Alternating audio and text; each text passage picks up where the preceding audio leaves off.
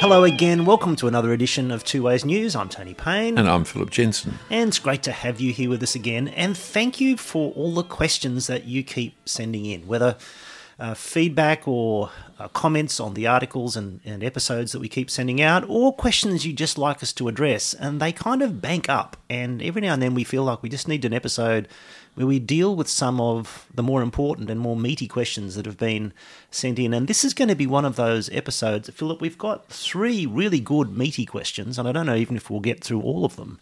But how about we see how we go? Well, it depends how slow you are in speaking. Exactly, and whether I manage to cut you off. Something like that. Yeah, exactly. The first 2 questions are from Joel, who's a young man in ministry and who's posing some interesting questions. He's trying to think through different aspects of ministry. I'll read you the first one because he's thinking about what's important in ministry and what's maybe contextual. He says this: as far as I'm aware, it seems as though Philip had a lot of gospel growth, amazingly, with Campus Bible Study compared to many of the other AFES groups at the time, which didn't grow as much. This seems to be because he prioritised preaching the gospel clearly on campus.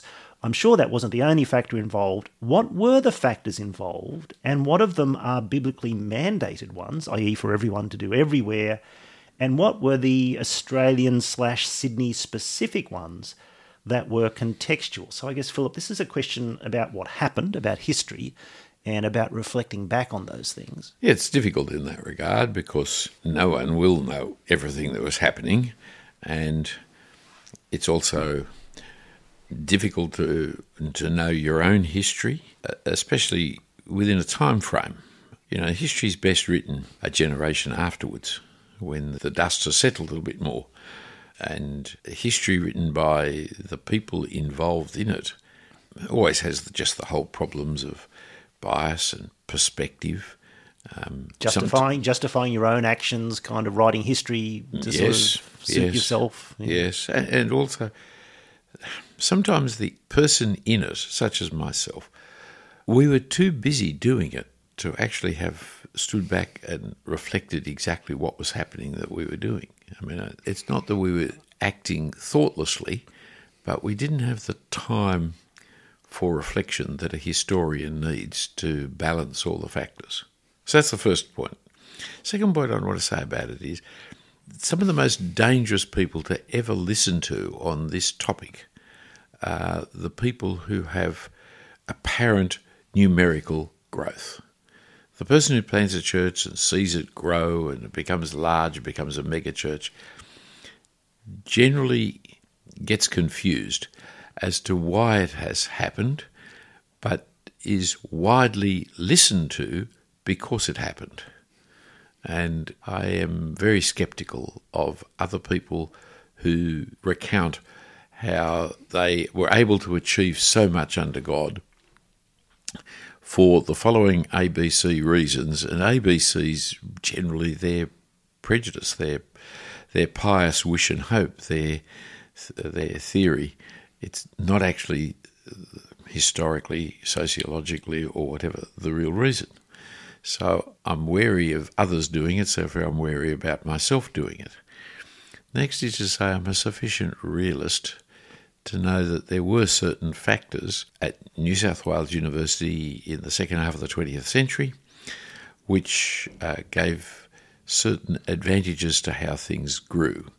Factors like every year, 50 or so people would come down from the country to the city to study at New South Wales Uni, and if you just stood at the door and captured them, that 50 or so Christians, that is, if you just stood at the door and captured them, your church grew by 50 people every year. Now, that's a comparison of church compared to other churches, but our church grew very rapidly, it would seem, compared to the local suburban church. But then the transfer of 50 Christians into your church every year, you should grow. That is a decided advantage. I mean, the suburban church would need to have 50 new mothers every year and then wait 20 years for them. I mean, it was a terrific advantage that had little to do with the gospel that I was preaching or the way I was preaching. It meant that we did capture them, but it's not a great model from which you can draw conclusions. However, Joel asks the question in comparison to other AFES groups at the time. Now, again, there is a contextual advantage. During that period of time, the Anglican Church in Sydney did not suffer the falling away of the nominal Christianity that the rest of Australia did suffer. We did suffer it, but not to the same extent. Why was that? Well, because Sydney Anglicanism took its stand for biblical faithfulness, it had always done, but Anglicanism across the rest of Australia was dominated by liberalism and by Anglo-Catholicism. And so culturally, the Anglican Church of Australia were the Anglophiles, the people who loved Mother England, rather than the people who were loving the Lord Jesus Christ. The two things get mixed together, but Sydney Anglicans chose away from it. It was Archbishop Gough came into Sydney, and when he arrived, he tried to shift the view of Sydney Anglicans that Archbishop Mole had created by saying that he was an Anglican first and an evangelical second. From that moment on, his time in Sydney was limited because the evangelicals were appalled by this. And that is when Sir Marcus Lone then became the next archbishop. Very early on, he said he was an evangelical first and an Anglican second. That statement really was where we stood. Whereas I think across most of Australia, they would say we're Anglicans first, and then Catholics or Liberals or whatever party you wanted, they would say, well, we embrace everybody. Well, that meant that the heart lay in being part of the British Empire. And because you're speaking about Anglicanism, but because Anglicanism within Sydney as evangelical Anglicanism was strong, it meant that evangelicalism, relatively speaking, was strong in Sydney more than it was in many other capitals. So not just talking about Anglicanism, but it meant that Sydney evangelicalism was much stronger than it was in other places. Exactly, that's right. And that meant that there were more keen Christian students coming to university, being sent to university from Sydney churches as well. Yes, exactly. Remembering Anglicanism is the largest Protestant denomination in Australia. I'm not for a moment thinking that it is the best, the only, or anything like that. I'm just saying it was and is the largest. So if you've got the largest Protestant denomination being evangelical in your city, then you'll have more evangelical students arriving on the campus. Whereas Melbourne, for example, not even the Baptists were thoroughly going evangelical. A long liberal tradition in Baptists in Melbourne, and the Anglicans were moving away from evangelicalism, and the Uniting Church was all kind of coming together, and the Presbyterians having to reform themselves. It was very hard to have the same size of student group. So, I mean, at that time, in say about 1990, when I saw an account, the average size of a Sydney Anglican parish was 180 members coming up on Sundays. The average size of a Melbourne Anglican church was around 50. We were much bigger. But not only were we much bigger, we were nearly all evangelicals. Whereas in Melbourne, it was a minority of parishes that were evangelicals. So, yes, it was easier to do student work in Sydney than it was to do student work in other cities in Australia. And so I can give my theories as to how I did it, but you've got to look and be realistic about what was the situation abroad. However, even within Sydney, New South Wales University went ahead faster than, I think, the other campuses. And there are elements that you may need to look into to try and work out. I mean, one of the key things was our movement away from the student-led model that we inherited from Cambridge at the beginning of the 20th century, which meant that every week campus Bible study had the same preacher speaking through the scriptures compared to the public lecture system of the Evangelical Union that I went to at Sydney University when I was an undergraduate, where every week it was a different speaker, and they weren't always expounding the Bible, they were often talking on topics. And so the consistency of program is an important element as to why campus Bible study grew and thrived on New South Wales campus at the same time that the AFES group, the Christian Union on the same campus, declined. It was a fairly clear comparison of two products, or contrast of two products. And going along each week to a lecturer that you didn't know who it was going to be and you didn't know what they were going to be talking about and why, compared to going along to hearing the next chapter of the Bible expounded to you, it was a better product. And it also flowed over into a consistency of approach and leadership and general quality in the ministry, because you had theologically trained, experienced ministry people working with students and driving the ministry, as opposed to the student leadership being, which has to be refreshed every year or two and consists of 20 or 21-year-olds who really don't know very much. And so the sense of the nature of the ministry being a more sustainable and good quality ongoing ministry is obviously going to be different. And it's one of the issues that, of course, AFES still struggles with around Australia, is how to navigate student leadership and student involvement and the involvement of long-term staff who really anchor the ministry and drive ministry. And that was one of the factors at CBS. I think you're right. I think that's right. The student committee is always a novice because you're only there for 1 year. And so you're just learning your job when your year's finished and the next novice gets elected as the next president. It's very hard for them to do a good job. It has the advantage of their ownership and their energy that comes from ownership, but that is not that hard to create amongst students with a ministry-led model. There's another factor is, unlike AFES, CBS had its own church, and unlike other campuses, CBS, or New South Wales Uni, had an evangelical college. Now, there's also one at Macquarie Uni, and Macquarie Uni had its church, but Sydney Uni, Western Sydney University, Newcastle, Wollongong, they didn't have a college like New College at New South Wales Uni or Robert Menzies up at Macquarie, where the college had been set up to house and encourage evangelical students to come and live, which created a basis for a uni church which ministered to the residential students and the overseas students. And they, as students, are better placed to do Christian ministry on the campus than the commuter students, who tend to get off campus as quickly as they can, some of whom have 1 and 2 hours travel each day, each way to get to university. So that their commitment to student work is much smaller, and that's understandable. Whereas to have a large university church helping minister to the commuters was a terrific advantage. So all of these are just social factors that are involved, which need to qualify the next bit that I'm going to say, which may be just nothing more than my prejudice. Tell us your prejudice. No, maybe nothing more than that. Well, with all those caveats, we'll bear that in mind, Philip. Tell us what you want to say.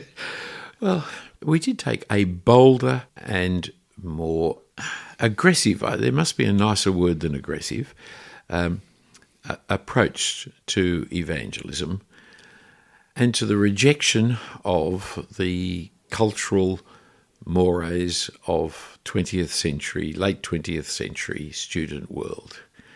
We did not accept the kind of push away from propositional revelation and the scriptural authority on issues such as the social gospel or issues such as feminism or the sexual revolution, but rather we did boldly proclaim what the scriptures were saying and engaged with the university at the level of persecution rather than accommodation.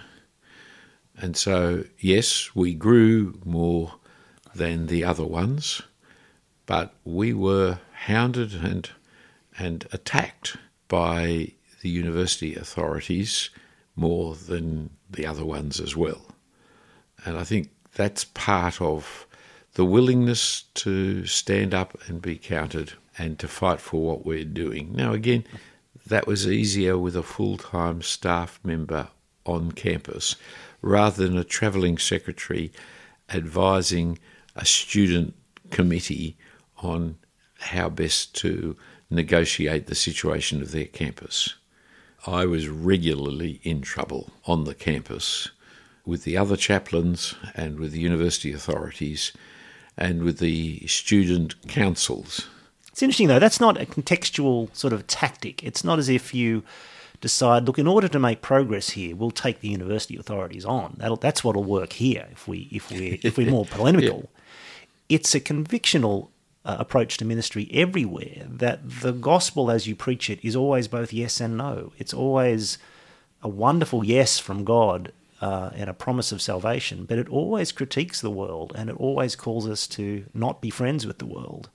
And that means that when we do preach the gospel that way, you end up being hated just as Jesus was hated. Yes, that's right. And it would have been the same on any campus I went to. Or any parish or any church. That's right. But it's funny, it's like this word inclusive. Inclusive, such a funny progressivist ideal. There's nothing more inclusive than the gospel of the Lord Jesus. We'll include anybody. Doesn't matter how wicked, evil, immoral or degenerate they are, under the gospel of the Lord Jesus Christ, Adolf Hitler could be saved. However, we are also exclusive. So the idea that you can be put in one camp or the other, it's exclusive in that it calls upon people to repent, or they will face the judgment of an exclusion from the presence of God for eternity. And so, at the same time of being the most inclusive, we're the most exclusive. It meant that we can be persecuted for both.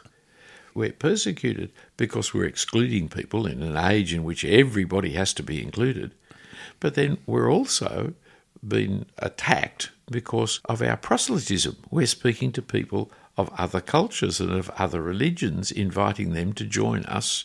And so we're attacked for being inclusive and we're attacked for being exclusive. If you preach the gospel, you'll get attacked. That's the bottom line.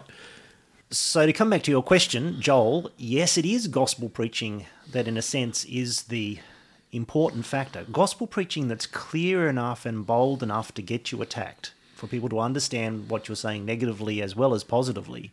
But yes, as I think Philip has pointed out, there were lots of other contextual factors involved and how they all worked and what were the most important ones. Perhaps history will eventually say.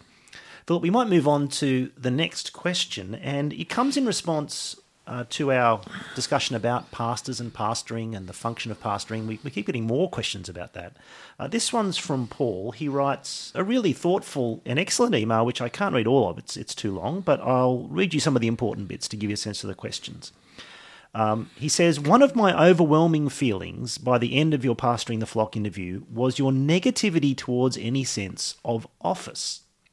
In fact, Tony said right at the end, by seeing how functionally the New Testament talks about congregational leadership, it helps us to stop driving a wedge between the pastor, elder, bishop, whose office places him on a kind of pedestal, and the rest of the congregation who are just like the recipients of his ministry. And that was the end of a quote. And Paul says, it made me go back and chase how you used the word office throughout the article, and every single use is negative. It's not about the office, it's about the function. My problem is that this creates a false dichotomy. And he goes on in his question to outline what he means. And essentially he means that the person who has a task, and I'm quoting again, the person who has a task holds a position of significant authority within the life of the congregation, whether you want to give that position the title of an office or not. And there are quite a few young men over the ages who have already hoodwinked themselves into misunderstanding the significance of their task or position in relation to other people. I think many who hold the task, but who are theologically committed to the fact that they have no real office, will be blind to the influence that they wield. I know so many young men who think, I'm just like you in lots of good ways, who at the same time are unaware of the effect of their position on the relationships that they have. Now, Paul goes on and discusses authority and talks about authority, and I think that's probably the key question. This is a very good question. we didn't talk all that much about office, except to probably kind of fairly negatively refer to it as referring to rank or position or title. Let's dig into Paul's issue, though. To what extent is the task or function of becoming a preacher and a teacher in a congregation that you are appointed or called to as an overseer, as an elder who is an overseer or a minister? How does that create a position or a sense of authority? How do we understand this idea of office?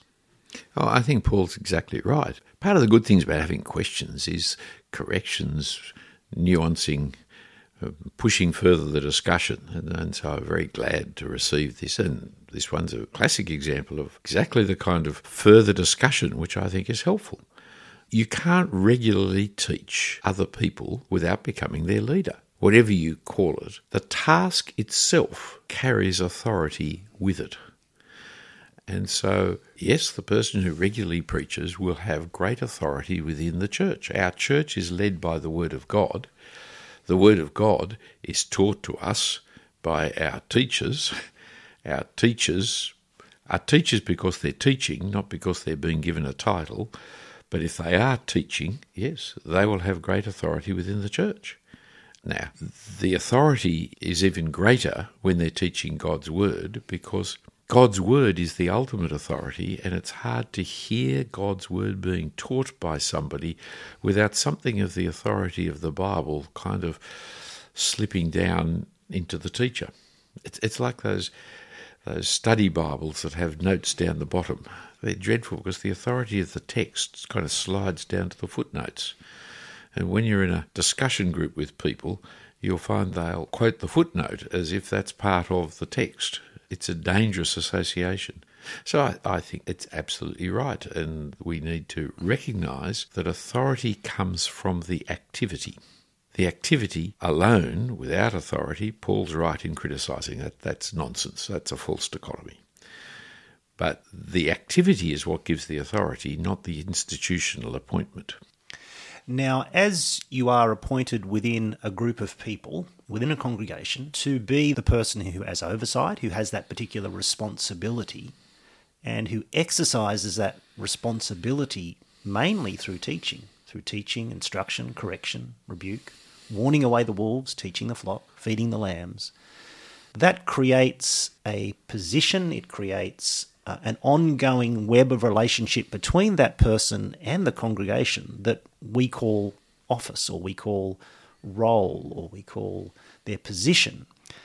And you can't have that ongoing authority and responsibility without that kind of position or role or office naturally being entailed within it. I guess what we were pushing back against is the idea of seeing position and appointment to a particular title or rank as being the essence of it. We were trying to push into the fact that it's the task or function that's the important thing, and the authorities and responsibilities that are attached really come out of that, out of the responsibility to do that task. I'm not sure I agree with you there. I think you can have all that authority without any position or role or appointment. That is, the person who regularly teaches, even informally, will become the leader of the group. Yes, that's true. It just goes with the task. It goes with the task. But as congregations, bodies of people organise themselves over time, they come up with processes, structures, normal ordered ways of doing things, such that when they come to appoint a new teacher, preacher, overseer to this congregation, there are forms of action and procedure they go through. There are interviews, there are applications, there are procedures of ordination, you are appointed to a particular place, you are given that title, you have that role. There are formal structures that surround it. And I quite agree with you that you can have the authority and actually exercise it without belonging to any of those structures.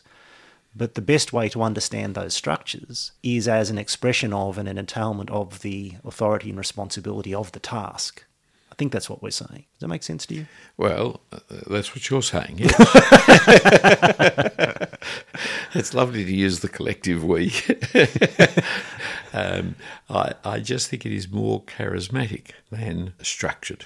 But I'm happy with your assessment that structure does come out as a result. My problem is that the structure can hide the lack of authority in some people.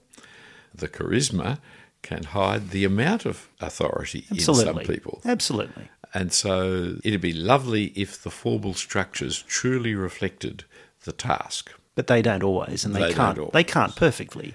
But to understand this, I guess my point was to understand the structure, to go off into a congregation, to go out into a denomination that has structures already, to understand what those structures are and what they really mean is valuable and important. That Yes. their true meaning is as a way of ordering rightly the exercise of authority and responsibility in that function. It could be, but you see, you think the congregation must listen to me because I'm ordained. No. No, that's wrong, you see. Or that it's my right to minister this way because I'm the appointed person. That's a failure to live rightly. But to understand what is real and important within the structures and orders is that they're a way of expressing authority and responsibility over time in a group of people. But I'm more worried on Paul's point, that is, that there are people who, by teaching the Word of God, have acquired great authority within the group. Whether it's formally recognised or not formally recognised is beside the point. They've gained this authority within the group. And they can be unaware of that authority. And when you're unaware of that authority, which in one sense is good because you're humble and you don't think of yourself more highly than you ought, but is very dangerous because you then seek to influence people outside the realms of your appropriate authority. Your political views become the norm of the group. Your social views become the norm of the group because your Bible teaching is so widely accepted. And it also opens up the real possibility of manipulation and tyranny because you become the one person who rules the group. And so rather than restricting your authority to the Word of God, you use the authority of the Word of God to become the ruler beyond and outside the Word of God and inappropriately in some relationships. And so to think of yourself with sober judgment is very important. And it's tricky. It's difficult because as a humble Christian person, you don't think you are more important than anybody else. But as a congregation member, listening with appreciation to the teaching of a person, they will think you more important because you become very important in their lives. Which is why, as a pastor, as an overseer, as an elder, it's so important to keep undercutting yourself. It's so important to not insist on titles and special seats. It's so important to dress the same as everybody else, to sit in the congregation with everybody else, to, in terms of the outward forms and structures, insofar as you can manage them, to keep downplaying that sense of my kingly rule within this group of people. Yes. Even as you recognise that you do have really important responsibilities and that you will have authority within this group of people. Yes. One, and this may be politically incorrect and undoubtedly rude, but it's one of the cultural differences that is favourable to Australia and unfavourable to the United States of America. Because we have in Australia this profound tall poppy syndrome where anybody who starts to think of themselves more highly than they ought gets chopped down. In fact, anybody who does well, whether they think highly of themselves or not, gets chopped down. Whereas in America, the cultural norm is to champion the champions, to create the celebrity pastor. And the celebrity pastor it's very dangerous to the celebrity. It's very dangerous to that pastor, let alone to the congregations. And sometimes I see that, as Jesus says, a prophet is without honour in his own country. Sometimes I see that when we have overseas speakers coming into Australia, people treat them as celebrities. They don't do that to their fellow Aussies, but they certainly do it to the overseas preachers. And I don't think it's a healthy thing because I think it distorts relationships with people. I have to say, Philip, I found it very healthy. So once a year for 2 weeks, I go across to America. And because I wrote this funny little book 11 years ago that a few people wrote, I'm a celebrity. And so everybody champions me as the champion. And so my head gets pumped full of acclaim and encouragement and warmth for 2 weeks, and it does me for the whole rest of the year. Yes. Until I come back to Australia and life is normal again. And confession is good for your soul. It is good for my soul. It is good for my soul. Yes, it's very unhelpful. Yep. I don't know how they survive in it, the big-time pastors of America. I think it's awful. But it's not just what other people will do to us. We in ourselves have to continually, as you say, undermine our own sense, our own self, and make sure we do not allow our relationships to become distorted by a false authority or the extension of a true authority beyond its scope. Can I ask you a tricky question? If your authority as a teacher, preacher, overseer is really the authority to teach the Word of God in this congregation, how does the authority of the senior teacher, pastor who's doing that, how does it extend to the organisation of and strategy of the group? So does that mean that his teaching authority is expressed in saying, here's where we're going under God. God is calling us to live this way, be this way, in one sense cast a vision of how to live as God's people. But what about the decisions, the practical decisions we make as a congregation? How does his teaching authority relate to those practical decisions? Why should he have authority to decide those practical things? Yes, it's a question that puts its finger on one of the complexities of Protestantism. So the role of the teacher-pastor in the Presbyterian tradition is different to the Anglican tradition and different again to the Baptist tradition. Within the Baptist tradition, the pastor is an employee of the elders. Within the Presbyterian, he is one of the elders. He's the teaching elder. Within the Anglican tradition, he is the director of the church and the decisions of the church. And the eldership of, say, the parish council or something like that is, while sharing with him in the ministry, is really looking after the finances and the building rather than the direction the ministry goes. Now, the fact that you've got 3 different traditions within Protestant Bible belief on this very issue shows that it is one of those unresolved parts of our thinking and our way of operating. My observation is that when each of those different approaches is functioning well, they start to resemble each other. Yes. And so Yes. when you think of, I think of some Baptist churches I know that are very much congregationalist in their polity, and where, as you say, the elders call the pastor and so on and so forth. And so you'd think the pastor would be at the mercy of the congregation and the elders. But when he teaches the Bible with authority and with truth and with power, over time that authority comes to mean something. The congregation are drawn together into a common vision built around the gospel, and it ends up being a wonderfully cooperative thing where the pastor and the elders are exercising leadership of the congregation, and yet the congregation is fully involved in owning it and around a common gospel vision that emerges from the preaching.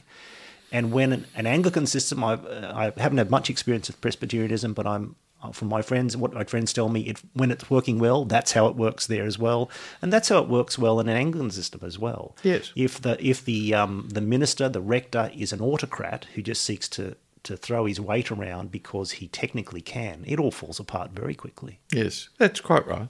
The theory, I guess, is that if you teach the Word of God properly and thoroughly, then the building committee, the strategy committee, the finance committee will make godly decisions that will coalesce with each other. Around a shared gospel vision. Yes. However, humans are weak and fallible and sinful, and it doesn't quite work. Always, in every circumstance, does it? But when we're working together, it's a great thing. You know, when the church committee wants to give the minister more money and the minister wants to not accept more money, that's happy. When the minister wants more money and the church committee doesn't want to give him more money, that's misery. Yeah. Well, Paul, I hope in this follow-up conversation we've done something to address the gap that you noticed in our first conversation, which is very helpful of you to do so, and thanks for getting in touch.